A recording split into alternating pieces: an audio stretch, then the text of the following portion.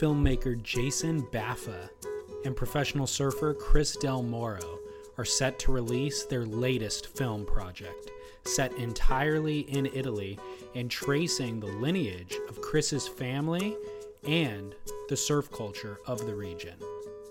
Here are Jason and Chris introducing Bella Vita at a screening in Santa Monica, California. You know, Chris and I started talking about this in 2011 on a trip to Bali where we were both just hanging out with our girls, having fun. And even though it's a movie about Italy and we should have been having Chianti and pasta pomodoro, we were having bintang and nasi goreng. And we shared stories about both our fathers being Italian. And at the time I was looking to do a new film, and Chris, I think through conversation, kind of said, wow, what do you think about this? And the more I talked to him and the more I got to get into his head and learn about his experiences and his friends in Italy, I realized there was potential to do something which I felt could be really unique and a little different than the other films I've done for the surf genre, and yet still have, you know, some of those sensibilities and things that I love about making these movies. And luckily he kind of said, let's do this. And I was on board. You know, 3 months in Italy, you'd be an idiot to not want to take me back. On right? Good food, good wine, all right, the family will come over. But it couldn't have been done alone, and I commandeered 3 close friends onto Lay, Scott Grice and Greg Schultz, to really help bring all this craziness together. We need to give them a big round of applause. So thank you guys so much. It's an honor, honestly, to get to make movies and share them with you. And I give you the star, Bella Vita, Chris Del Moro.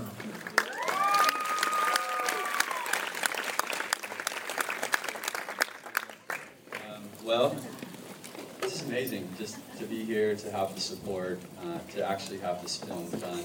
There's a lot of sweat, blood, and tears that went into this project, and it all is for the higher good. I really believe that the project, all in all, is one that is giving Italy a bit of light and a bit of love right now. They're going through some really tough economic times, and I can feel that in my family and my friends, and that's one thing I think that's really special that's coming out of this project, is Italians are reconnected. Not that they never lost their, Italian passion, but it's like, yeah, we have an amazing thing going, and we don't always have to go to California, the Maldives, to get the surf culture. Like, it's right in our backyard, and that's really, this was a dream I've had since I was a kid. The first time I went surfing in Italy, I thought, wow, this is, I love California surf culture with the passion. It's me, it's, who I am, it's made me who I am. But Italian culture also has this amazing story. And I think just to give you a little insight of working alongside Jason that I think was really interesting, is I was kind of nervous. These are all my friends and people that I've known since I was a kid. And I'm bringing over all these people they don't really know, friends of mine from around the world. And Jason and I decided to go for basically 2 weeks before. We had no budget. We just decided, let's do this, let's start. And it was the best thing that could have happened for the project. As we got there, we had 2 bicycles. We had, our hearts and our soul, and we just started hitting the pavement and trying to capture the end of the summer season before it turned into winter. And through that, we got to know everybody. They got comfortable with him. We had nights out, eating, drinking, surfing, doing the whole thing. And by the 2 weeks, everyone trusted him and loved him. And it really made the whole project worth it. So we hope you enjoy the film. Thank you so much for coming out. Thanks for everyone who helped, and have a wonderful night.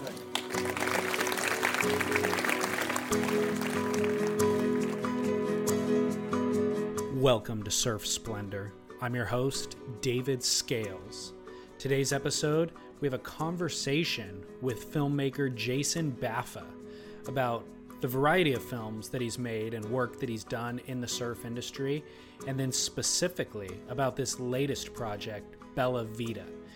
I actually screened the film the night after Jason and I recorded this interview and was blown away by it. It's a beautiful piece of work, and calling it a surf film really isn't doing it justice. It is a film in and of itself that happens to feature surfing fairly prominently, but it really features Italy as the main character, and it's kind of a love story about Italy, if you will. And I highly recommend seeing it, so much so that Surf Splendor is actually going to be hosting a screening of the film in Southern California. The exact location and date is yet to be determined, but it looks like it's going to be in Huntington Beach or Long Beach in late September. So if you're local and you'd like to attend, we would love to have you. Go to our website, surfsplendorpodcast.com, where the details will be posted as soon as they are finalized. So thank you for listening. We hope that you enjoy today's interview with Jason Baffa. Let's talk about your background a little bit. I know, just reading on your website, you actually have a film education background, which is, I think, unusual for a lot of surf video or surf filmmakers. Yeah. So can you kind of walk me through that? What is your educational background? I do have a Bachelor of Fine Arts in Film Production from Loyola Marymount right here, which kind of brought me to the South Bay. I grew up in Los Angeles, and film was something I was exposed to before surfing, actually, which maybe a lot of people don't know. My cousin is a working director of photography, and he's about 7 or 8 years older. So when we were little kids, he was already doing student projects. I was 6 or 7. Oh, okay. And exposed to him setting. I remember he had this wolf that was a puppet, and he was doing a stop motion Super 8 movie where he was animating the wolf and frame by frame. Wow. And it was an early class for him. And at that moment, I'm like, this is what I want to do. It hit me like lightning. And my parents were super supportive. I had a grandma who bought me a Super 8 camera, probably that next Christmas. So I had my first camera when I was around 7. Oh my gosh. And I just started making little movies. And I took classes at the Art Center in Pasadena and summer classes. And I was lucky enough to go to a high school that had a pretty defined TV curriculum for production. Mm-hmm. I look at the guys and girls I went to school with at high school age, and they're now producing Survivor and Agents. Okay. And so it really, a lot of us stuck with it. What sidetracked me once I got to LMU was that my surf obsession fully took over because I was here and I was surfing every day, where when I was a kid, it was a little more of an effort, or it was summers that we spent down in Orange County, and I was doing a lot more body surfing back then because no one in my immediate family really surfed. And sort of as I was growing up with my interest in film, the surfing thing started happening kind of, high school, late high school. And was actually Rich Coffin, who is Connor and Parker's dad, who then was dating my sister, who got me on my first board, like up at Malibu. He had a Velzy, and we took that out, and I was hooked, as many of us have gotten hooked, That's an interesting connection. Yeah, I mean, Rich has done some pretty neat things for the surfing world, I guess, for those who enjoy my movies and those who enjoy watching his kids surf. He's shared his love for surfing with a lot of people, And what's his background? What does he do for work?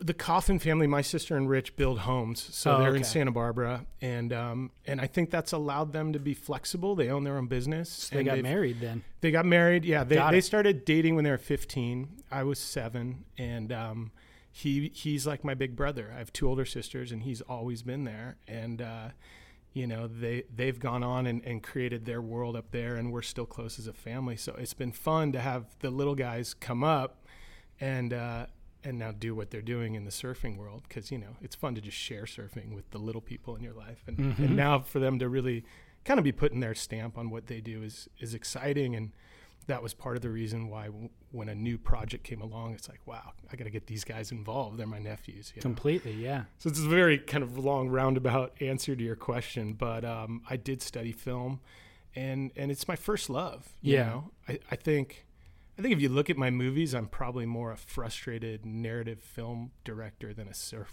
filmmaker, but I love surfing, so it keeps pulling me back as a subject matter, Sure.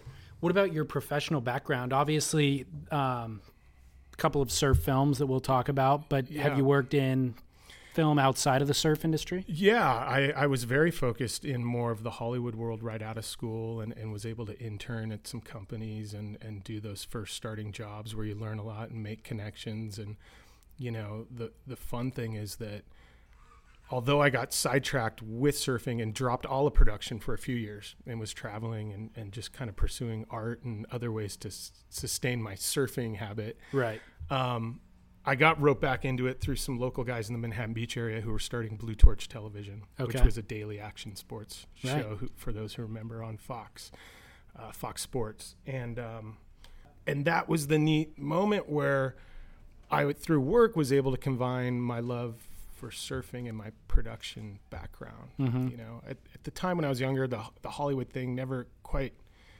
clicked, and I was always had a real independent streak. You know, I left one job to try to do a movie with some friends that was scripted. It was a narrative, and the money fell out, and I was frustrated, and I'm like, I just want to travel and surf. I want to do my own thing, you know? And Blue Torch brought me back around to really work with a bunch of people who were as passionate about making cool stuff and the sports they love, whether it was surfing, snowboarding, skateboarding, that it was kind of the light bulb went off for me, like, wow, I can combine these things. Right. And my job, or my boss as a producer, was Mark Jeremias, who I ended up collaborating with on One California Day. Right. And we really hit it off for our love for surfing and our love for film, like literal film, you know, at a time when digital was just beginning to take over. And so he kind of helped, you know, it mentor me really to get back into that focus. And I left when Blue Torch ended to make Single Fin Yellow. I kind of took all the money I'd saved and a Visa card and bought some equipment on eBay and all that stuff, and you know, went on the road with this yellow board. So it's been an interesting blend of kind of the two worlds, and now with Bella Vita, I'm much more in a world where I've been directing commercials, and you know, at the end of the day, if you want to spend your world around surfing, it's hard as a creative person to pay the bills and do everything you got to do. And I think a lot of the photographers and filmmakers will attest that you end up balancing the world of what you love with some commercial work. And so that's what I've been doing. And it's fun because you meet people, you learn things, you get to play with toys that then you can apply, you know, to your other projects. We'll call them passion projects. Right. And with Bella Vita, it's not only been the commercial world and people I've worked with and toys we've played with, but people way back when I came out of LMU have helped me. My college roommate helped transfer the film for us and gave us a deal because he's now at a certain point in his career where he can do that, you know? And and I'm sure everybody has a romance for surfing anyways, so they probably want to help. I think there's a romance for surfing, and I think in particular, and it's a theme in the film for people who maybe, or things that are going out on a limb to do something because you're passionate about it and you want to just put your life into it. And I think a lot of people are, you know, you get on the treadmill, and even if you love your job, it's, you know, you're checking in, checking out, and it's work. Anytime you get in that, it's work, you know? And so I've definitely seen when people have an opportunity to be a part of something that they perceive as unique or fun, or just they love the inspiration behind everything that's going into it, they, you know, they have bent over backwards to help me. And it's a huge thing because you couldn't do these projects the way I like to do them without that. Right. You know, I can't raise the amount of money it takes to do a high-end independent documentary. Right. But if enough people chip in and help, then we can pull it off. Right. So I'm indebted. I'm grateful. You know, it's a weird thing because at the end, I think Denzel Washington said it's called show business for a reason. No business, no show. You know, it's like you can't just make these things and let them lose money, and because then nobody's gonna be behind it. Yeah, I mean, you're right, except that with the digital era, there's people who are kind of finding ways to do it. Certainly, like you said, not to the degree of nuance that you're doing it, but they're buying inexpensive DSLR cameras and then self-publishing online. Yeah. Why is it that you're sticking to, you know, film as a format? And we can kind of get more into that later, but yeah, I guess I'm probably a little nostalgic. You know, we're here in the Tyler shop, and I kind of have the same ethos as Tyler. Is I love the history and the tradition, but I also love pushing it. So it's always finding that balance. And you know, I like to ride his boards because I think he does that with sort of, he calls it progressive traditional design. You know, and I feel with filmmaking, I'm always, you know, I look at the movies that inspired me, and it's David Lean and Lawrence of Arabia. It's, you know, Spielberg's Raiders of the Lost Ark, very commercial film, but I could watch that movie again and again. Yeah. Apocalypse Now, you know, these are big cinematic movies. And so I try to take that inspiration and say, well, how could this work in sort of our modern, world of cinema goers? And obviously reality is a big thing, and documentaries, it's a great time for documentaries because of the new distribution. And you're right. You used to need to be rich to make a movie, and now you don't. And Coppola called that, I think in the late 70s, he said at some point the technology will get to a point where anybody can have a camera and tell a story. And, I know you talked to Dan Malloy in your last podcast about kind of the difference between web clips and long form. And look, Hollywood hasn't figured it out either. Everybody's trying to figure it out and evolving. I think at the end of the day, good stories are going to be the things that carry forward long form. Right. And maybe long form eventually will get cut back to elements of shorter form to tell a greater story. You look at episodical television, it's really kind of at a heyday now. And I've talked to writers who say they love that format because you have 7 hours to flesh it out, but you can put it in these condensed things that people can digest, 45-minute shows. But even that is being best executed in new platforms like Netflix, or whatever, without the constraint of... Well, I think the audiences definitely showed that they want to digest their media how they want it. Yeah, that's true. Totally. Whether that's on their phone, on their pad, on their laptop, or in a theater. Right. And I think you have people who like it all. People are different. You know? That's definitely one thing I've learned quickly with my projects is I'm not going to make everybody happy. As much as I want to. Sure. It's impossible, right? Sure. And so...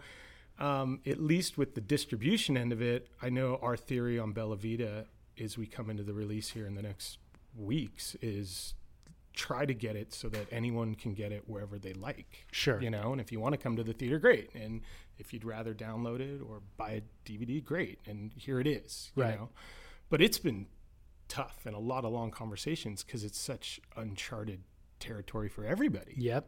Completely. And here you have, in this one, a couple years and a good amount of money invested, and you're just about to birth the baby, and you don't really know what hospital to go to. It's like you get one shot. Yeah, you kind of get one shot. And kind of, yeah. The difference with that, though, I think we have all seen is the power of this social media world and people sharing stuff. That if you can hit a chord, then the stuff does get out there. Right. And to go back to your question, I just love movies. I had a day yesterday where the family was out of town, and I just watched like 3 movies because it's rare I get to do that now. What'd you watch? Oh God, that's probably an embarrassing answer. Okay, I can answer that, but it was whatever was available. One of them was the new Hobbit, the second. Oh, okay. So I hadn't seen that, and and then I watched an indie doc, and then I watched a narrative feature done by a director I know based in Australia about surfing, but narrative. Because that's always curious to me. I think most surfers feel it's never really done quite right. Agreed. Yeah. And that's a whole nother conversation. Totally. But actually, I thought they did a good job. Let me ask you this. You talked about films that have inspired your career, but what about surf films? Like when you grew up, what did you grow up on?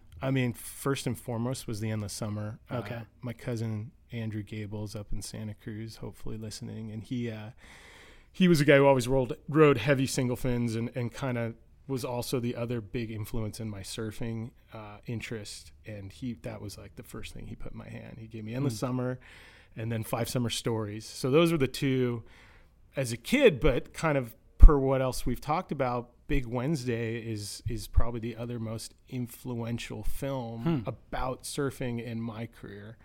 And I think it's even had influence on my films. And again, it's more about emotion and story, and the surfing's the subtext. And I find that fascinating. I think I've thought a lot about it recently because I've done a lot of interviews for the new movie, and people are always asking me. And I think for me, surfing's an emotional experience. You could take any given moment of your surfing, and it's like, oh, it's crowded. Oh, is nobody going for this wave?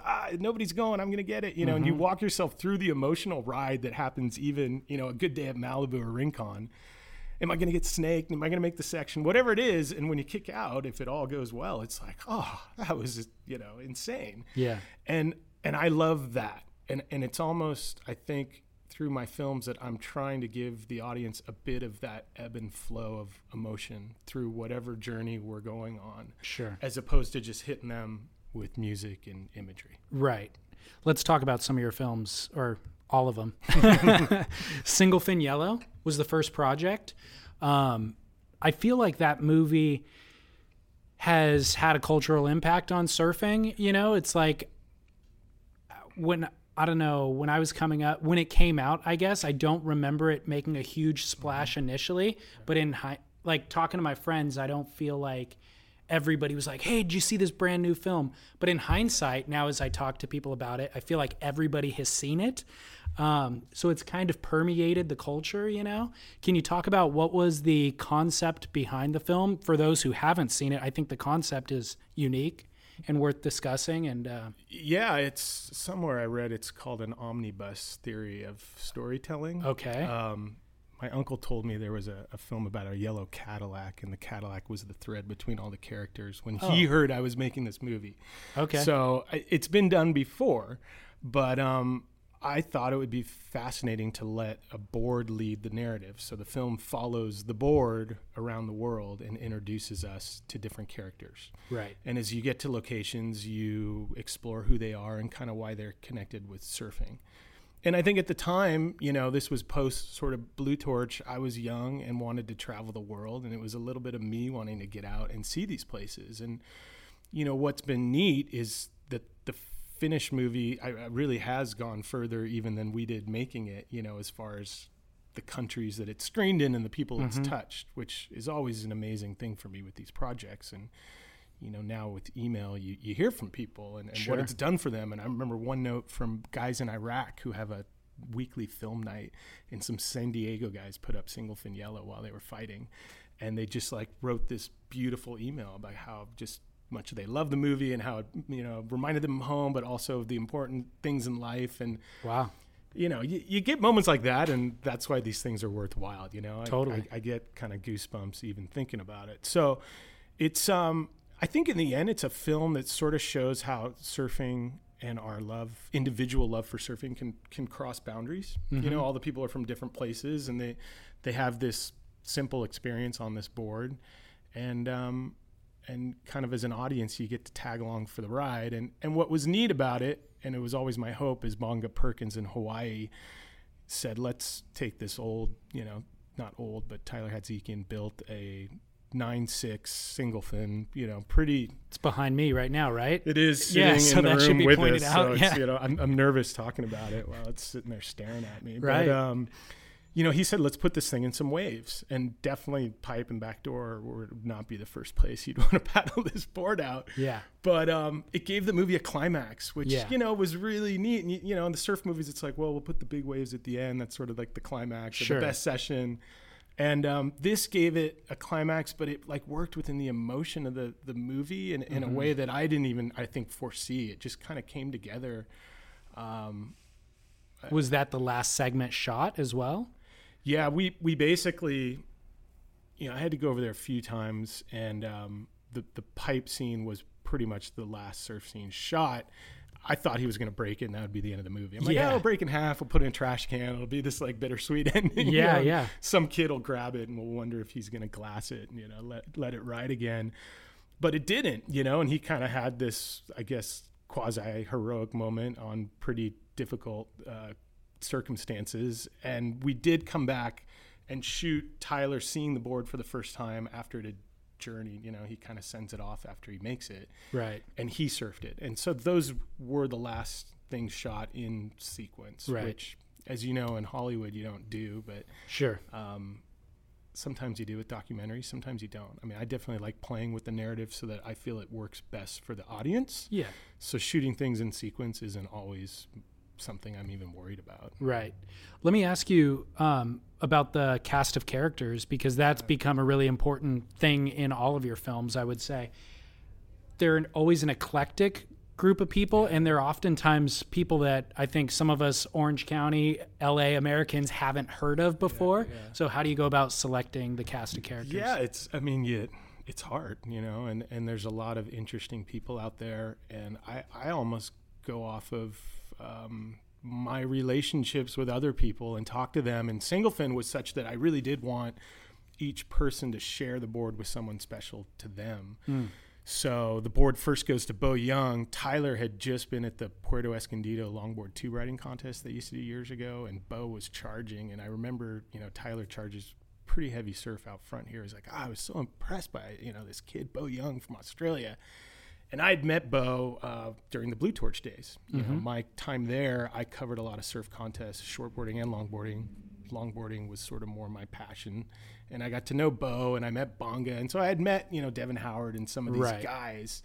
And Devin Howard, I mean, he's a guy that I think has influenced more surf films. It's someday that'll come out how much he's worked with a lot of filmmakers and helped them navigate. Right. And so it's kind of talking to those guys and finding out, Bo was like, oh, David Kinoshita in Japan he's a great guy and he's a beautiful surfer. And, it just really, that one was pretty organic. And I knew I wanted someone in different parts of the world. That was a big part of the movie for me. And, and really, I don't even know if I got as far as I was hoping. Sure. But between time and budget, you kind of, you take what you get. And it was important to have a girl. Daisy at the time had won a few world titles longboarding. And I thought, integrating... It's like I just wanted a nice cross section of where surfing was at the time for longboarding. Okay. And so kind of by incorporating those different people from different places, they all sort of represented different parts of the scene, I guess. Yeah. One California Day was even harder, and yeah, let's talk about that. Yeah. What's the concept for One California Day? I mean, if Singlefin Yellow is kind of about the board, and the board takes us around this global trip, and you kind of see how surfing goes beyond borders, I think One California Day is about the place and sort of looking inward to appreciating where you live and where you're from and the history that goes into it. And for myself and Mark Jeremias, that's California. I've been here my whole life, and as much as I love traveling, you come home and you're like, this is a pretty sweet darn place we live in. And so we tried to come up with a paradigm on how we could explore that. Okay. And I think early on, our goal was really, gosh, can we get the great spots as good as they get? Like, what would it take to pull that off? Sure. And there were conversations of things we've now seen years later that would have been hard to execute then on having a team of camera people all out on one day and trying to get it, and there was a Day in the Life series photo book that I'd seen that kind of helped inspire all that. Okay. And a bunch of photographers would shoot New York or LA, and you can still find them. They're beautiful.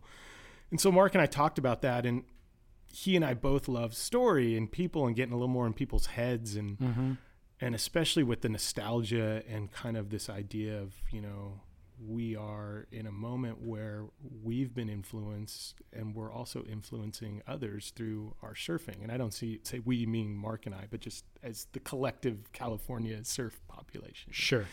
And that's how that film started more evolving. It's like, well, okay, who in each zone do we look up to and enjoy their styles or like as people? I mean, that was almost 4 years of work. So you can also choose these things on like, who do you get along with and want to hang out with and do this? And inversely, who's going to put up with us? You know? Which I'm sure is, you could get an earful from any of those guys about putting up with us. But it's just that process, and you start kind of meticulously laying it out. And for One California Day was looking at each region and trying to find people that kind of represented, maybe different things or different takes. And yet we're also good surfers and could highlight, the amazing surf California has. We got all the way to the Oregon border, but, there's not much surfing shot between, the top of California all the way to, San Francisco, really. So it's a big state. Sure. And people don't really want to be shot up there anyways. That's a good point. So there's a little bit of that as well. Yeah. Trust me, I paddle out of Malibu now when there's 200 people, and I hate myself for putting it in these surf films. Sure. Take some of the blame. I had somebody yell at me about something with surfing because it's in one of my movies, and I was wow. But that's part of it, I guess. You put it out there, and yeah. You talked about it was important to have Daisy Shane in the first film, and then obviously Lauryn Hill, I think, is the female in the current film. Was there a female in One California Day? I don't remember. Not as a focal character. I think Joe Curran's wife grabs a wave. Oh, okay. Yeah, and we had talked about it, and we had talked to a few people, but you only have so much screen time, and it's already a long movie, and so it's hard. You start making tough decisions, and yeah, that would have been nice in retrospect. It probably should have been a priority, but I look at that film now. I hadn't seen it for a while, and someone put it up at a party, and I was like, oh, there's some good stuff in this movie. Yeah, it's complete without the female presence still. It's for listeners who don't know, the cast of Surfers are Tyler Hatzikian, Alex Knost, Dane Purley, Devin Howard, Joe Curran, Joel Tudor, the Malloy brothers, Tyler Warren, Lance Carson, Tom Curran, Mitch Abshir, Jimmy Gamboa, Jeff Johnson. Is there anybody else that I missed? Well, and then you have little cameos by Greg Knoll and Lance Carson and Skip Fry and and we sort of tie them to some of those people you just mentioned, which was why some of those people were important people to have, because they did have those sort of connections. But some of those people are connected to everybody in the surf industry. Yeah, well, that's true too. Yeah, it's true too. But I think it was one of those things, and sometimes you just get oddly lucky on these, where we captured a time where this transitional thing had been happening and was still evolving, and people were kind of embracing writing different things, and you have Alex Knost and Tyler Warren, who've really kind of made names for themselves, right? Still sort of in their world of just messing around. Mm-hmm. I think Alex still messes around, which is the beauty of Alex. He just has fun. But Mark and I look at it now, and now it's everywhere you look, you see a California Bear logo, or you've got big brands like Hollister and these things that weren't really happening then. So it was an interesting timing, and I think neat for that movie that it got done then and can kind of just capture that moment. Yeah. Let's talk about Bella Vita. That kind of leads us into Bella Vita, I guess. How much time did you have down in between One California Day and Bella Vita, and what was the impetus for Bella Vita? It was One California Day came out 7/7/07. Okay, it's a fun date right here at the El Segundo High School. We screened the premiere, and so we started talking about Bella Vita 2011. So it was a pretty good break. Okay, and I really didn't take much of a break from Single Fin Yellow to One California Day. I kind of jumped right into those two, and they were both 4-year projects almost. So it was 10 years of my life where that's all I was doing, which is a horrible business decision. It was like, opportunity cost, right? Being in the marketplace, making a paycheck. But I love doing these things. It's the thing. I mean, maybe it's a little bit of a drug or whatever, but when the lights go down in a theater and you get to see an audience, go on these journeys, I love that. Mm-hmm. And so I was always thinking I wanted to do another one, as much as I maybe haven't wanted to do another surfing project. I like surfing too, and when you're making these movies, you're behind a camera. So I would say it's brutal. It's brutal, I talk about masochistic. Yeah. I think the people who've done surf films, I don't know if the viewers remember that as much as they should, but like these people are sitting there watching good waves all the time. Yeah. And it takes a certain personality. And with Bella Vita, I think I was at a moment where I was working on commercials and working with a neat group and doing a lot of fun stuff with the Malloys and some super cool projects, and was really eager to kind of have my own project, something that I could really sink my teeth into and be passionate about, because I was carrying it through from start to end.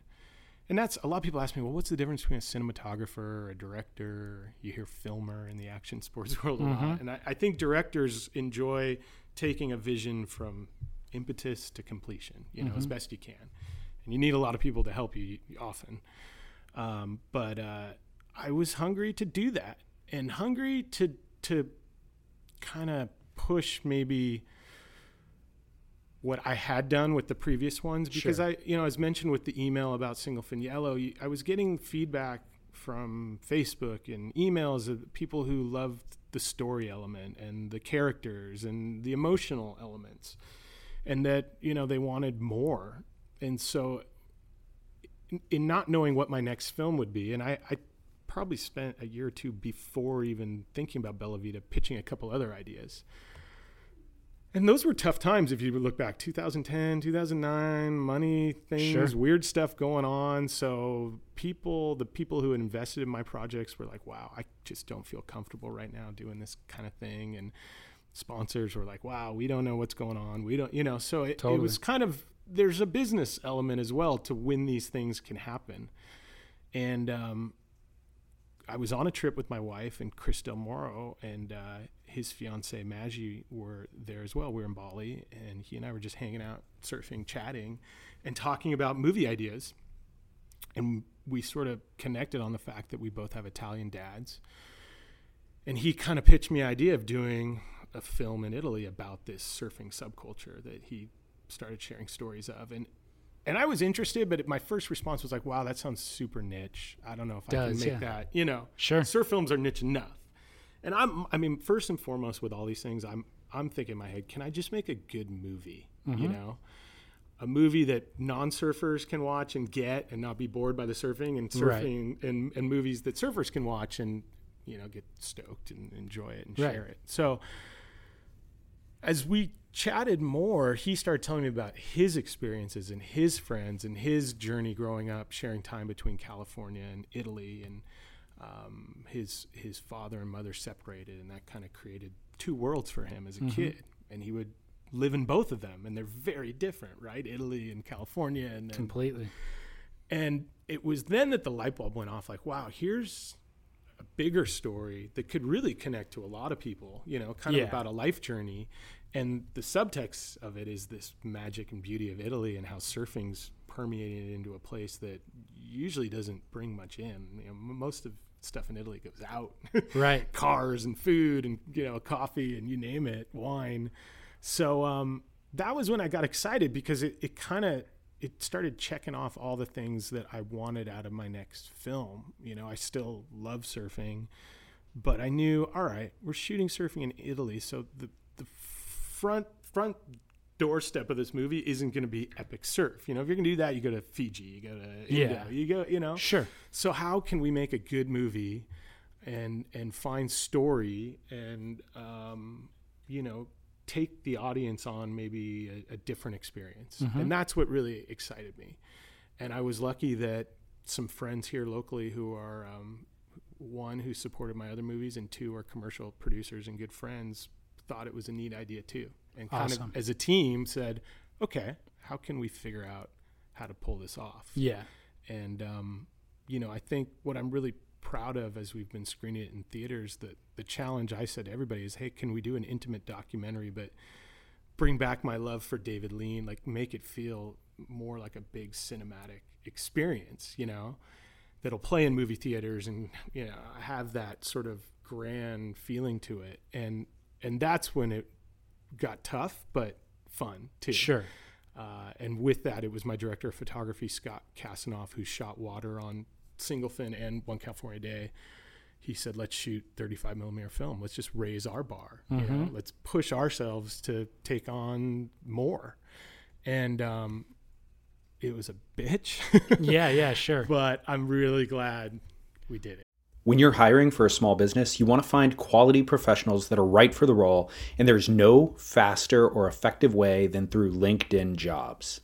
Your time and capital are precious, and there is a powerful resource that can help you focus on what you're good at and integrate people into your team seamlessly to help grow your business. LinkedIn Jobs has created the tools to find the right professionals for your team efficiently and for free. LinkedIn isn't just another job board. Everyone is already on LinkedIn with their resumes and references, and now LinkedIn has designed a hiring platform to connect you with candidates specifically qualified for the job that you post about. More than 1 billion professionals meticulously organized to connect people by skill set to help us all advance our position. 2.5 million businesses already use LinkedIn for hiring, and 86% of small businesses get a qualified candidate within 24 hours. It's that fast, easy to use, and effective. LinkedIn Jobs can help you write job descriptions, filter the right person to you, and give you the tools to help you interview them like a pro. LinkedInjobs.com/surf is where you go to post your job for free. Yes, totally free. That's LinkedInjobs.com/surf to post your job for free. Terms and conditions apply. Hey, it's Kaylee Cuoco for Priceline. Ready to go to your happy place for a happy price? Well, why didn't you say so? Just download the Priceline app right now and save up to 60% on hotels. So whether it's Cousin Kevin's Kazoo Concert in Kansas City, go Kevin, or Becky's Bachelorette Bash in Bermuda, you never have to miss a trip ever again. So download the Priceline app today. Your savings are waiting. Go to your happy place for a happy price. Go to your happy price, Priceline. What are the strengths and limitations of shooting with 35 millimeter film? First and foremost, it's just bigger, for those who don't understand film. Yeah. 35 millimeter motion picture would be the same as in an old 35 millimeter still camera. And the 35 millimeter the name is because of the size, and 16 is smaller and Super 8 is smaller. And just to run that film through a mechanism, the machinery is bigger or smaller. And the 35 gear is big. Mm-hmm. It's hard to even explain, but it just gets big. Like the batteries are heavier, the lens is bigger, the tripod's sturdier because it's got to carry all this weight. So when I was set up on a beach with that thing, it was pushing probably 150, 60, 70 pounds as a unit. Mm-hmm. And I was basically solo. Once I set up, the guy helping me would go help Scott, and Scott was swimming, and that was it. That was our team. Sure. So I'd be like, wow, I'd love to move the camera down the beach, but I don't know if I can get it there. Right. So what are the benefits of it then? Well, because it's a bigger negative, the image quality is, it's truly superior. It really is. I think pretty much anyone in motion pictures will still say film has this magical quality, and especially the way it photographs water, it handles lights and darks really well. When you run at high speed, there's just a fluidity and warmth. And I think soul is an awkward word, but nostalgia. And that's something I like as a theme in my movies. Yeah. So it really plays well to what I enjoy doing story-wise. Mm-hmm. And I would think in particular with this story, with Chris's story and Italy as being the backdrop and all that. Absolutely. It would lend itself even more. And, with single fin, it's like I use the same Bolex that Bruce Brown used. I'm always kind of thinking about my place in all this and paying homage to my heroes, Yeah. And in One California Day, it was Super 16. And, I think McGilvery Freeman and those guys did some of the best, 16 millimeter surf films ever. Yeah. And Mark and I really look up to their technical. And you're right. Shooting Italy, we're like, wow, all these Italian filmmakers and Italian American filmmakers who I've looked up to. It's like, this is got to take it playing serious with the big boys. Yeah, totally. But I want to be totally fair that the HD world has caught up quick. Yeah. And when we're doing commercials, it's rare we get to shoot film or choose to shoot film. And we use some HD cinema cameras on Bella Vita as well, because it's quicker, it's easier, they were smaller. And so it was finding that mix between how do you do it. And my goal was always just visually that it felt like one thing. Like okay. I didn't want the audience to ever be like, oh, that's that, or that's that, And yeah. So it's how do we best tell this story? And that friend I mentioned earlier who helped me transfer the film here in Hollywood, that's his job on big movies. Like he's the point mind between all the formats that come in. So on any given, I think The Hobbit may have had a GoPro shot in it when they're in the barrels. Holy So cow. it's like on any given movie, there's going to be a Red camera and an Alexa and a, Cine Alta, and then you've got all the guys just making stuff in the computer that needs to look like it came through a camera. Right. So that's his job. They call him an image scientist, which is kind of a rad title for Yeah. a job. But that's the world we're in, So Yeah. as a director, it's great. It's like, well, what paint do I use off my palette to best tell this story, right? Or for this shot, And I think film for a long time has been the best, Yeah. number one media, I guess, of choice for me with the stories I've been telling. I don't know if that'll be forever, but it has been with the first three. Who were the surfers in Bella Vita? So it's really Chris Del Moro's story. Okay. And he's our thread. We follow him to Italy, and through him we meet his friends, the people close to him. So there's a few guys in Italy who are not pro surfers. They're just passionate Italian surfers. Nico Pinzauti, a winemaker named Pier Giorgio Castellani, who really helped this project happen. He introduced us to a lot of the ancillary players in the film. And then Chris brings over some friends early on. Dave Rostovich is his best friend. So Dave came with Lauryn Hill and Chris's fiancée Maggie, and that was sort of the first part of the movie as they tour. And those guys weren't able to stay the whole time, so Chris journeys out, and we meet a few more characters. We learn a bit about the history of Italian surfing. These two crazy brothers named the Fracas brothers, who literally, as the story goes, and there's also Alessandro Forte, one of the first surfers in Italy. These guys, Italy was so secluded from surfing in the late 60s, had no idea that surfing existed. Oh my gosh. And so they weren't looking at magazines or hearing about anything, but they were seeing waves. I mean, there's definitely waves in the Mediterranean. Sure. And so they almost went through this journey that we've read about happening, much earlier in modern surf history. And so they were playing around with riding doors and mattresses and finally kind of having the wherewithal to figure out how to make surfcraft. So that part of the film also really captured my attention in wanting to do it. It just was something I couldn't fathom. Like, oh my gosh, in 1968, 69, these guys had no idea that surfing was a thing, but figured out a way to do it. It's fascinating. And the Fracas, that's very much their story. Forte saw a board that a GI had brought over from Hawaii. And he went on this whole journey to try to copy it because he got to try it once. And so there's a couple... Is there film that exists of that time in their lives? They have still photos, yeah. Okay. And the Fracas went on, once they kind of dialed in surfing, they actually took a lot of Super 8 film. Okay. We focused really on the beginning, which was hard from a filmmaking standpoint because there isn't a lot of imagery, but there's some great travel imagery, and they, they're just surf stoked. Yeah. Even though they're Italian, and it didn't take them long to realize, if we just go over to Biarritz and Hossegor, and they told a great story. It's like they got there and they couldn't believe what they saw. They're like, oh my gosh! There's a whole thing. There's a store filled with surfboards. Like they just jumped light years ahead. Yeah, exactly. But and then. So that's another part of the movie. And then Chris is joined by my nephews, Connor and Parker Coffin, who are, my father's 100% Italian, so that's their grandfather.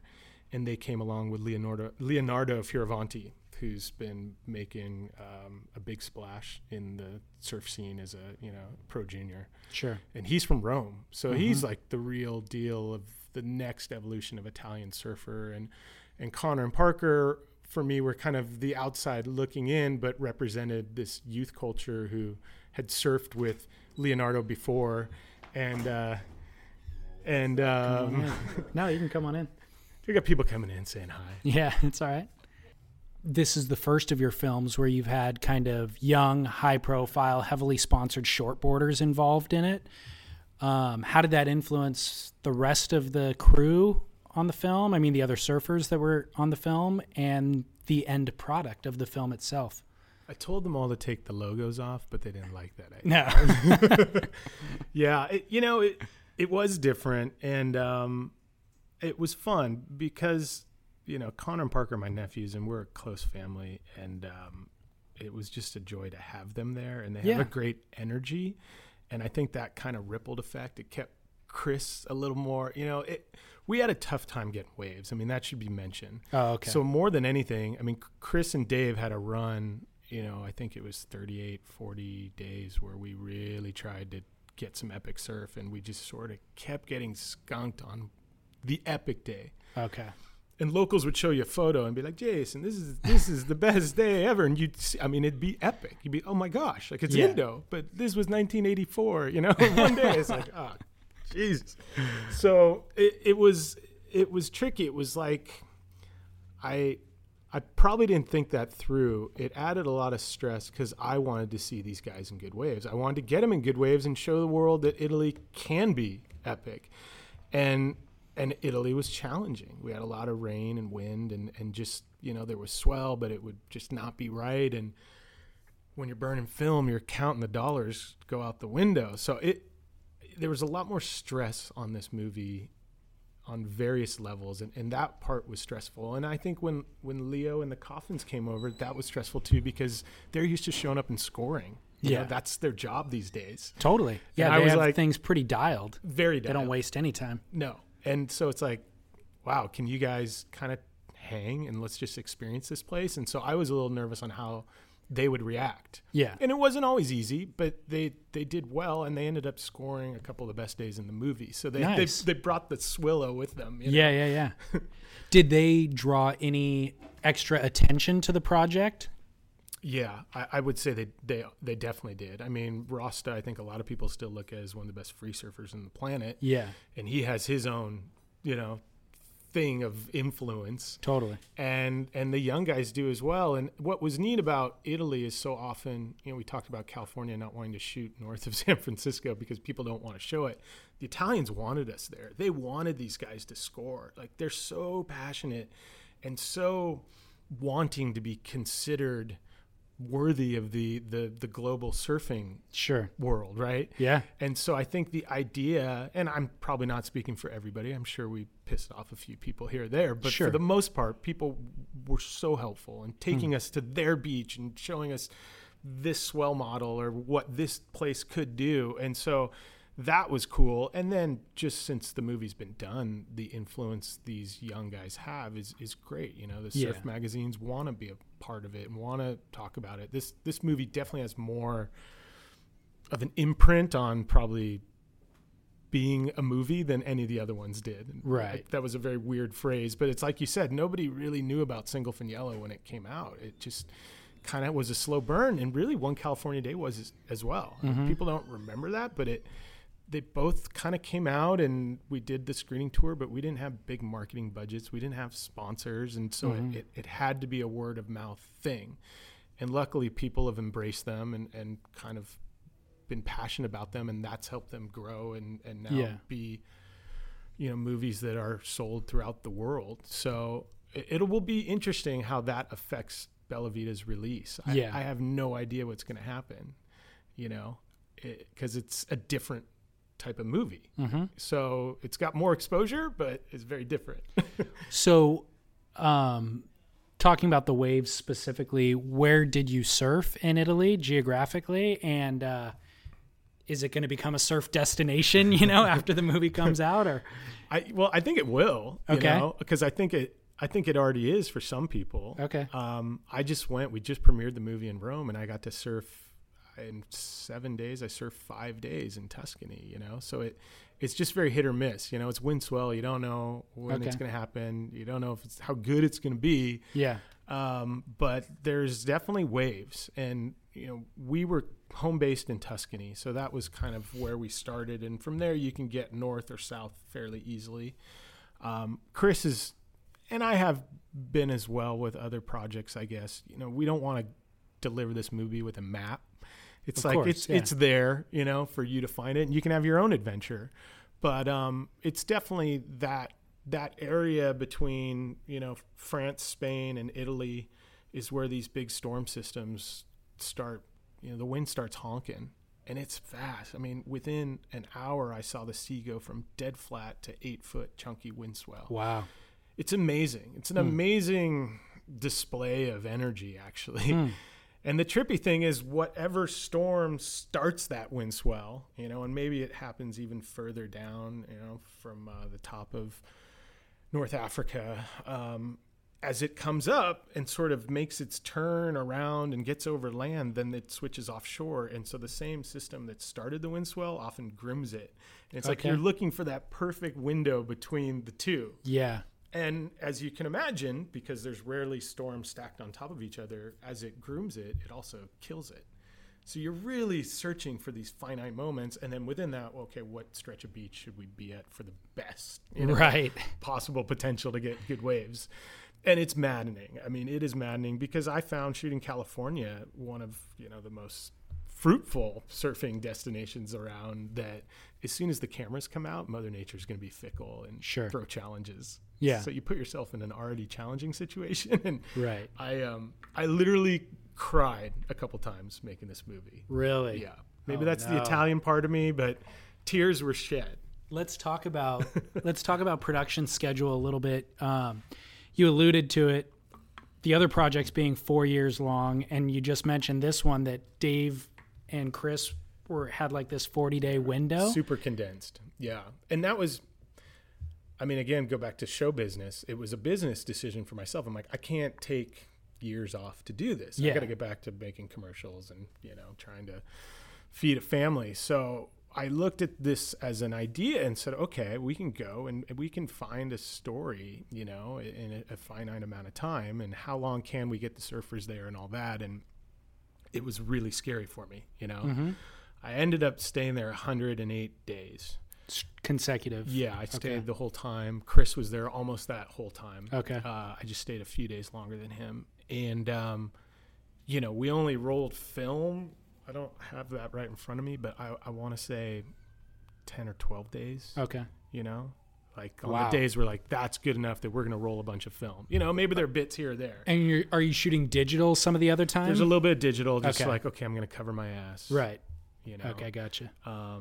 But almost 100% of the surfing, there might be a shot in the movie, is captured on film. Gotcha. In the finished film. Right. But you're right. You start, and the head game of kind of a 3-man crew was that when we were off in the sticks, and we were a couple times, it's like, okay, if it gets good and I burn X amount of film, but then the next day's better, I can't get more film. Like I'm in the middle of nowhere, and we don't have money to buy that much more film. So you just start playing these crazy head games. Sure. Which I had a lot of insomnia while I was there. It was a very stressful production for me. And, you just kind of go with your gut. And in the end, it all worked out, as most things do in life. I guess that's the lesson. But it was an intense time. Dave and Chris were there, their run. And then the Coffins and Leo were there for a shorter amount of time. I don't know exactly, but it might have been around 20 days. And I'd always hoped they'd kind of all be there together. Yeah.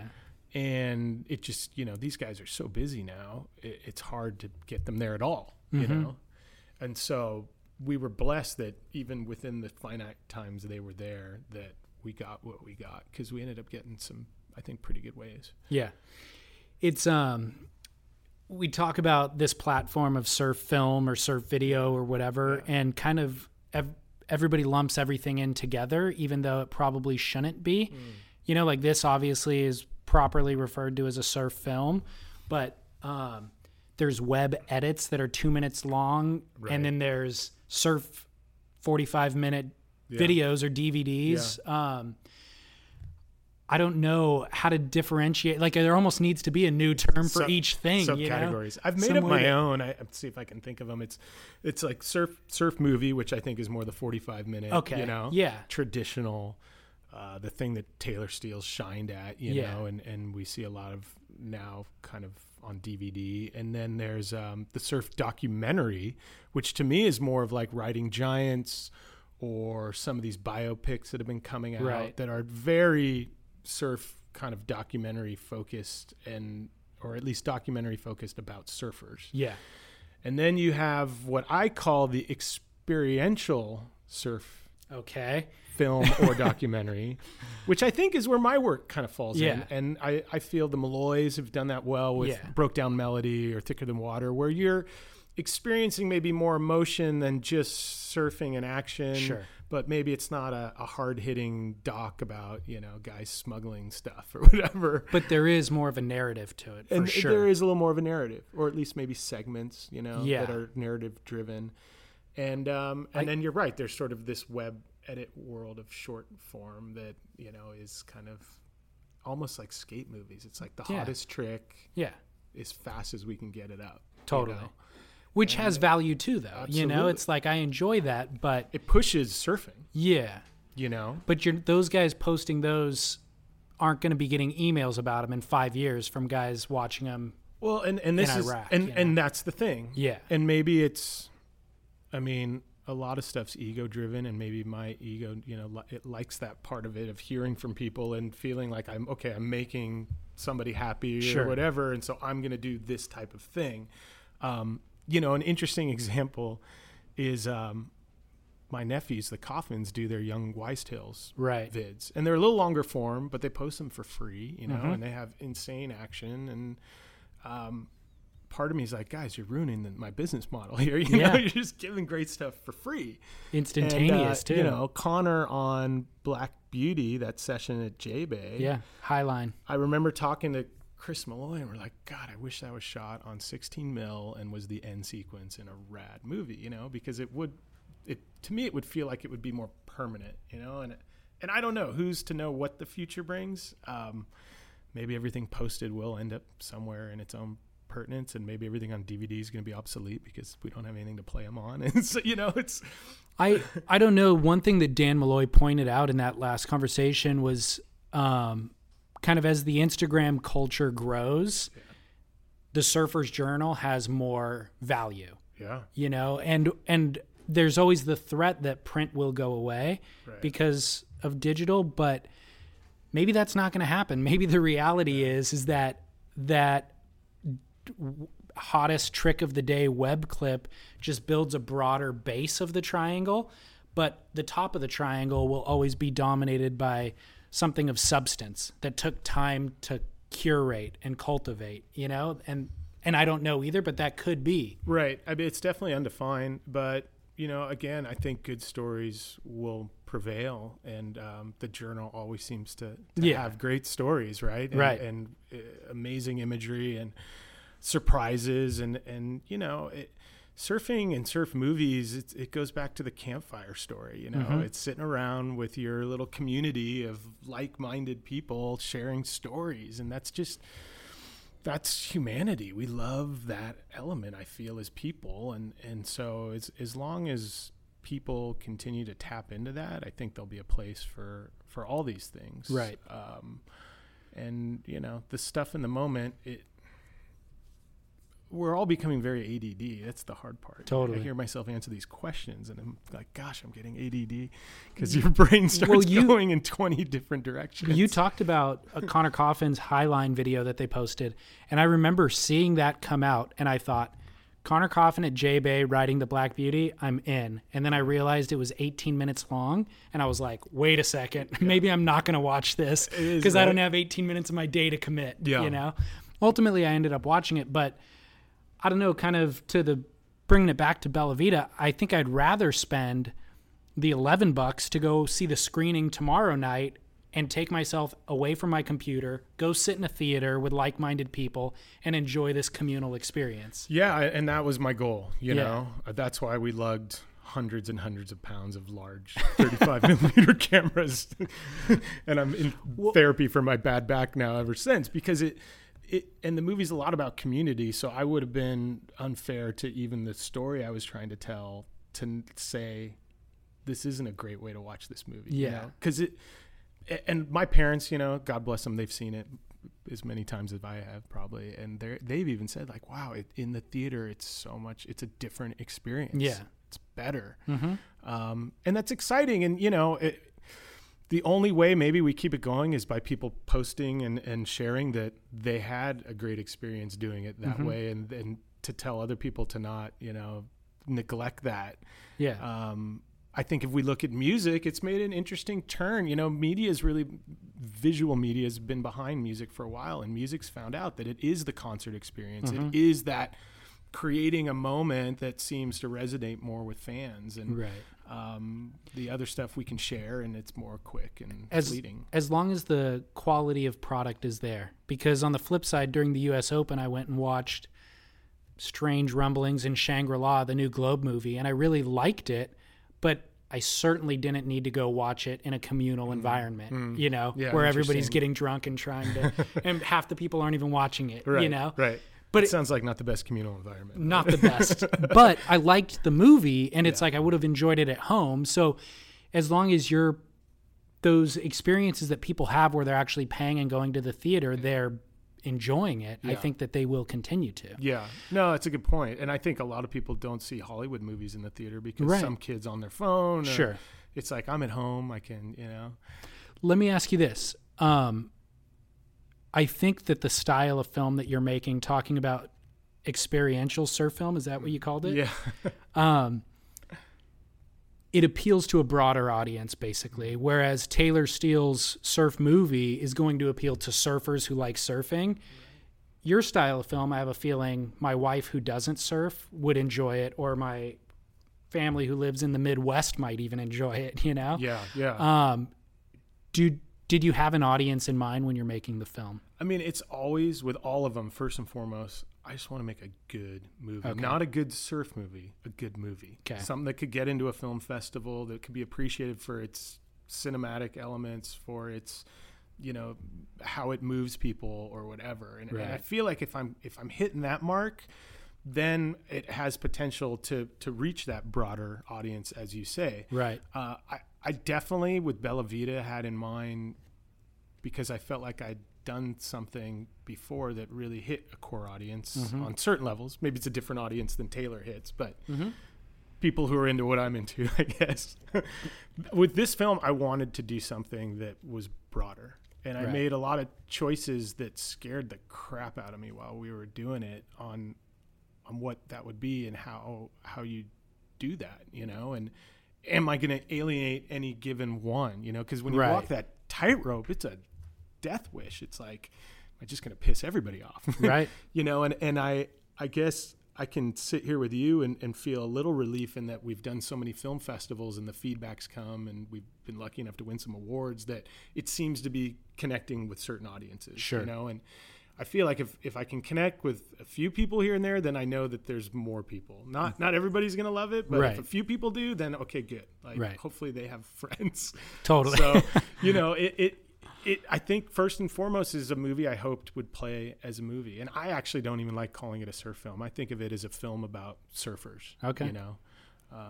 Whether it's an experiential documentary or a documentary or, because even my documentary style, I set stuff up and create set pieces that I can use to move the story along. So a true, my film school teachers, the documentary ones would probably raise an eyebrow at some of my techniques. Right. But again, it goes back to that thing, like, if I'm going to work in long form, then let's push what that is, narrative, doc. Is it just entertaining? Can I, for 80 minutes or whatever it is, just be entertained? And that's sort of been my take at this point, Yeah. And I'm kind of my first audience, so I have to go off of my gut. Like, okay, you know what? I really like that, and not everybody might, but I'm going to leave it in because I'm moved by that, or I find that interesting. And, you kind of, you live or die by that sword, but if you're not sticking your neck out, if you're not trying something new, then what's the point? Exactly. I don't want to keep rehashing, What's the distribution model? We kind of talked about it a little bit, but I mean, the film's been done for a while and it's been screening for a while, but it's not currently available for purchase. So talk to me. Oh gosh, it's been, everything on Bella Vita has been a little difficult, and working out the distribution's been part of that. And so I apologize because a lot of people have been patient, but the film's doing a day and date global release on September 16th. Okay. So we're currently in a theatrical mode, and the website bellavitafilm.com is getting updated regularly with screenings that are popping up all over North America. DVDs are pre-sale available, and on the 16th you can digest it, and hopefully, as I said, everywhere. So there'll still be screenings in theaters. You can actually request a screening. I saw that. Which it's this company called tug.com, which I think is neat for independent filmmakers. And anyone can request a screening. You just have to get a minimum amount of people to reserve a ticket for the theater to say, you're a go. Right. So it's kind of user generated, and it's a really neat thing. request the screening at mainstream theaters, right? It's not like we'll host theater. it in our backyard. Right.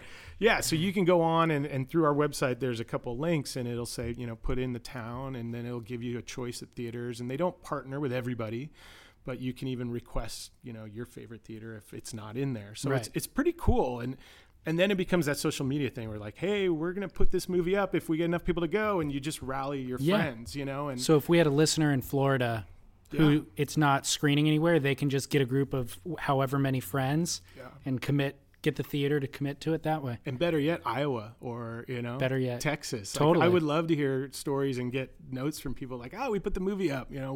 Totally.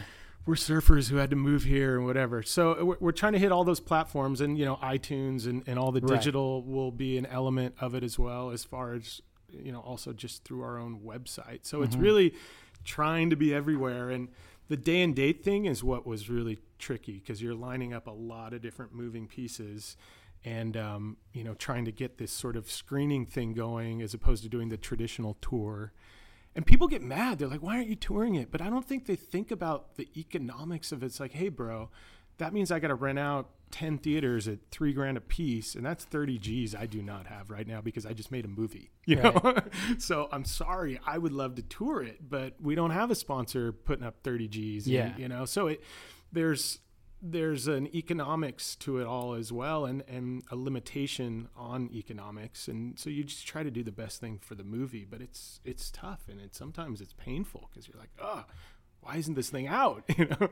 For sure. Well, is it economically viable to make a movie like this is a good question, I think. I mean, reflecting on One California Day. For all my investors listening, of course, it's going to be huge. No. But I mean, you're reliant upon DVD sales, ultimately, is what it comes down to, right? Well, and digital sales. Yeah, but that's the thing. So Single Fin and One California Day were really built on a DVD model where the margins of profit are greater for the filmmaker because you're selling this thing that, you know, in the end, the one in the shop right here that sells for $30, the shop's doing their markup. Right. The distributor's doing their markup. On that 30, maybe depends on your deal, but anywhere from $6 to $10 going to the filmmaker, you know? So that's already a third of all that money the consumer pays. How many feet of film does that buy you? Oh, God, not much.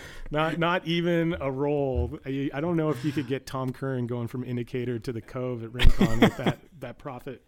So it's really tough. But that said, that's the way we were able to do it for a while. And when I say we, it's a lot of guys, you know, and gals.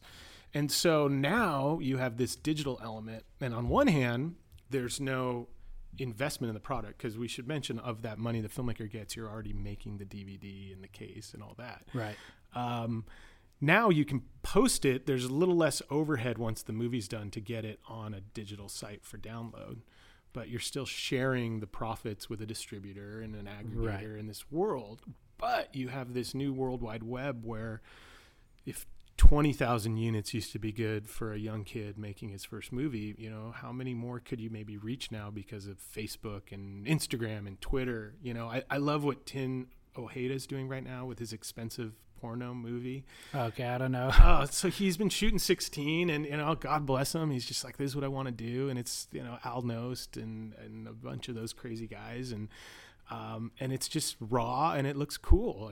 And his first copies, I think he's selling himself, and he's printing them on his computer just at home, you know, and just like it's in like embracing where surf movie making began, which was, you know, Bruce Brown, those guys touring stuff around themselves. Right. And it is a shame we've kind of lost it. And maybe that's where we need to go back to. Maybe it is four-walling it, but it's taking it out with a projector and a van and charging people $10. But I can't do that now at my age. I think that's a young person's game. Yeah. You know? And you're right. It's undefined on what something like Bella Vita can do, you know? Yeah. You look at Art of Flight, the snowboarding film, that had a big budget, you know. One of the big brands was behind it, I believe, an energy drink. But they did something like 100,000 downloads the first weekend. Holy cow. Those are, you know, that's... Was it free, though? No, that was iTunes. They hit a huge... And someone's probably listening, and they're going to say, you're full of crap. That's wrong. But that's what I heard or read. Yeah, so I'll put that caveat out there. But, you know, if you can do that... So then all of a sudden it's like, wow, okay, you know, now we're starting to see some real income coming in, whether, you know, that's through a download purchase. A rental's even less money. Yeah, yeah. So it's scary. It's a volume game. Yeah, yeah. And, you know, I'm hoping that hundreds of thousands of people in Italy want to see this, and that's true. A few in Australia and a few in Japan, a few and we'll see. But Single Fin Yellow and One California Day both made their money back and then some. Good. They're considered successfully selling titles in the surf world, but nobody's getting rich off of making surf films, Sure. The reason I do it is because I love it, and it helps me be a director. It helps me direct commercials because I've been involved with these things. And that is what I would say to a young person who wants to do this kind of work. There's a lot of talented people and a lot of competition, and you do have to figure out ways that you can bring attention to what your vision is, what your style is, and if that means going and making a surf movie, cool, or maybe it's something else, but you do kind of have to find ways to separate yourself. Right. As we know, there's a lot of just noise we're hit with every day, Completely. So it's tricky. Couple of kind of closing questions. Is there any one story that maybe you've been tracking or that you're aware of that you would like to see told? Or yeah, and the bummer is I answered this to someone else and I don't think it got published. The funny thing is, I thought after the answer, every time I talk about a movie I want to do, it gets made by somebody else. Oh, really? Or an idea even. I don't know if you've ever experienced that. But it's funny, in listening to the podcast with Dan, he actually struck on something that I was pitching fervently before making this movie. It was really the movie I wanted to make, and it was a film that I won't get into too much detail on, but it would have embraced all the stories of a lot of these older guys and kind of points in surf history that there's still people around that can talk to us about. Right. And as Dan so eloquently put, we're losing a lot of these people, and Donald dying not that long ago, it was just like, and that hurts me because I have such Takayama, for the listeners who didn't listen to that episode. Thank you. Yeah. And, these are such influential, special people and voices and contributors to where surfing's at now that it would be fun to find a way to do a film where you could kind of get some of those stories on, and not even just for the finished cut, but know that you had all those dailies to be archived forever, you know? And I had an idea that I thought could tie it all together in a kind of a fun way. And it just, in the end, I had mentioned it was a tough economic time. I think that hurt it more than anything. And another project that sounded similar at the time was getting made, and we play around with that in our world a lot too. It's like, oh, did you hear so-and-so's doing something just like that? And you're like, oh, crap, okay, can it? Totally. But in the end, I don't know if that other project came out as close as we thought. So who knows? Maybe it would come back. But I'm kind of at a point where I'd love to do something that had no surfing in it, and then just get to surf for fun whenever I want to as well. So do you have anything lined up that you're going to be working on next? Or are you taking a little break? I'm doing a commercial soon with a brand that I've worked with before, which is super fun. It's kind of that same collaborative energy. Mm-hmm. It's a motorcycle company, so that's kind of fun. So you get to play with some toys and light up the motorcycles. And I love motorcycles. There's a motorcycle in Bella Vita, and who knows, there might be a film in my head about a motorcycle as well. Maybe. We'll see. What about, I know you talk about food playing an important role kind of in this film and in your life, and wine as well. I read something about you considering importing a wine that you guys were making in the movie. Oh, you got me. Yeah. This is really fun actually, and it is kind of my next project. But we are releasing Zio Baffa wine in the US. The first container sold. I think it's going to be in Texas, actually. Really? We're waiting for the next container. But as I found making the movie, the Italians don't do anything in August. They all go on vacation. So we were supposed to have wine for all these premieres so people could check it out, and everybody's on vacation. So the next container will probably be in September.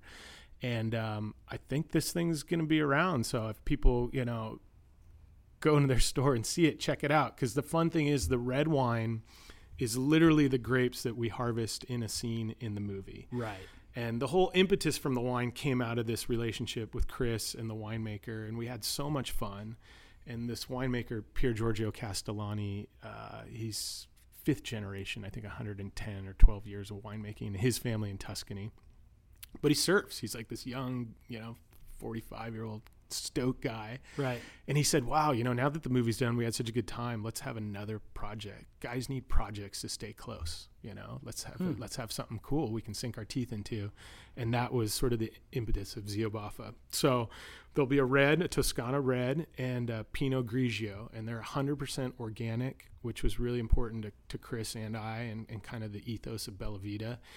And, it's just this fun, fascinating thing. So on the last trip to Italy to screen the movie, I spent a good week with Pier Giorgio in the winery, learning more about wine, what he does. And, he's producing stuff biodynamically. A lot of stuff Dan was talking about that he saw in California, Dan Malloy, in his podcast. And I think it's neat to celebrate these people, because it is a little extra effort, or it might cost them a little more to produce in that way. But I think Dan's right. It's important for us to know where our food's coming from. And his line is like, hey, my family lives in the middle of this vineyard, so if I'm using pesticides and whatever, I'm exposing my kids to it, Yeah.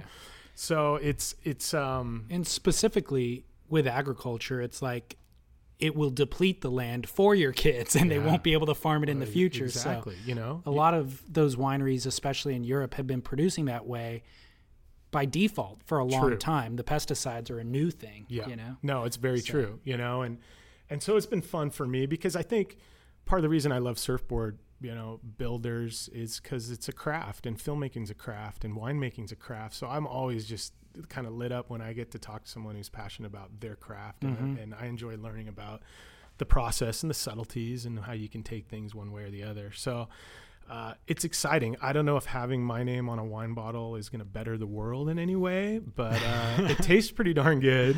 That's solid. I mean, Chris has actually said, we truly think because of the organic nature of it, it actually doesn't tweak you as bad. Not to promote, indulgence, but if you happen to be indulgent and you're drinking something biodynamically produced, it tends to be a little easier on the system. Yeah, there's definitely less additives. I think they do have to add something for import, though. Some sort of sulfite. You always have to do some sulfites, and one of the neat things is that we've done, the bottle's partially recycled, the paper's FCS certified, so it's sustainably harvested, the glue's biodynamic. Like, we've really tried to take steps to make it special, and we're introducing this Helix cork, and it'll be the first twist cork. Okay. So reusable twist cork, if you can envision that. Kind of like a champagne bottle, but you can put it back on, screws on and off.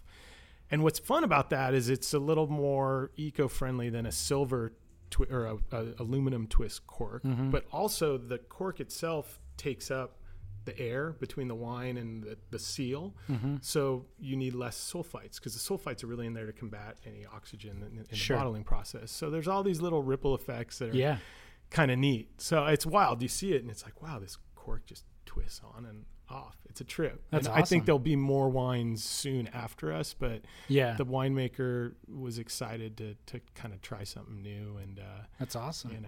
Why not, right? I would think if figuring out the distribution stuff is difficult, that importing alcohol would be even more difficult. You surround yourself with very talented people, and I have some friends down in San Diego, surfer.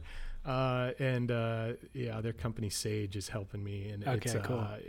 But it has been surprising how much energy it takes, like launching a movie and a wine all at once. Those guys are doing the heavy lifting. I'm, right. Chris and I are front men. Cool. Final question. What was the last board that you rode personally? I rode, the Tyler hairpin, which is something he has been working on with Devin Howard. Oh, okay. And I just surfed that yesterday, a little South Swell running this week, and more on the way, right? Totally. So it's a 7.6, and it's fun. It's the shortest board I've ridden in years, actually. I've been on all longer boards, and I'm really bad on it. I'm trying to keep up with my nephews, and it's just embarrassing. Right. Where can people purchase, pre-order, and learn more about the film? Yeah, thank you. BellaVitaFilm.com is definitely the hub for all the info, and you can pre-order right now, and there's screening info, and you can even request hosting your own screening, so it's kind of fun. And we're on Facebook, right.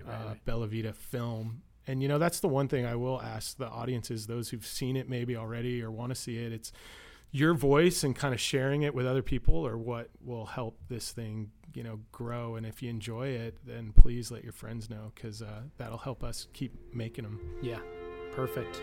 Thank you. Thank you. This Absolutely. is awesome. A lot of fun. Yeah, absolutely.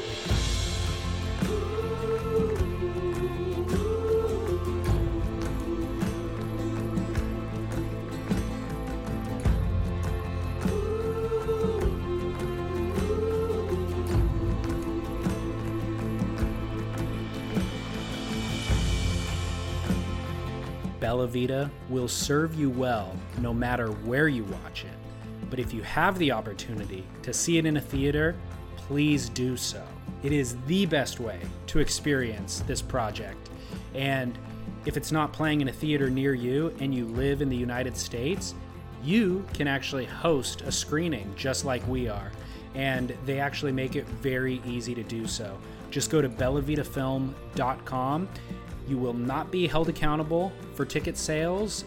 It won't cost you anything to do it.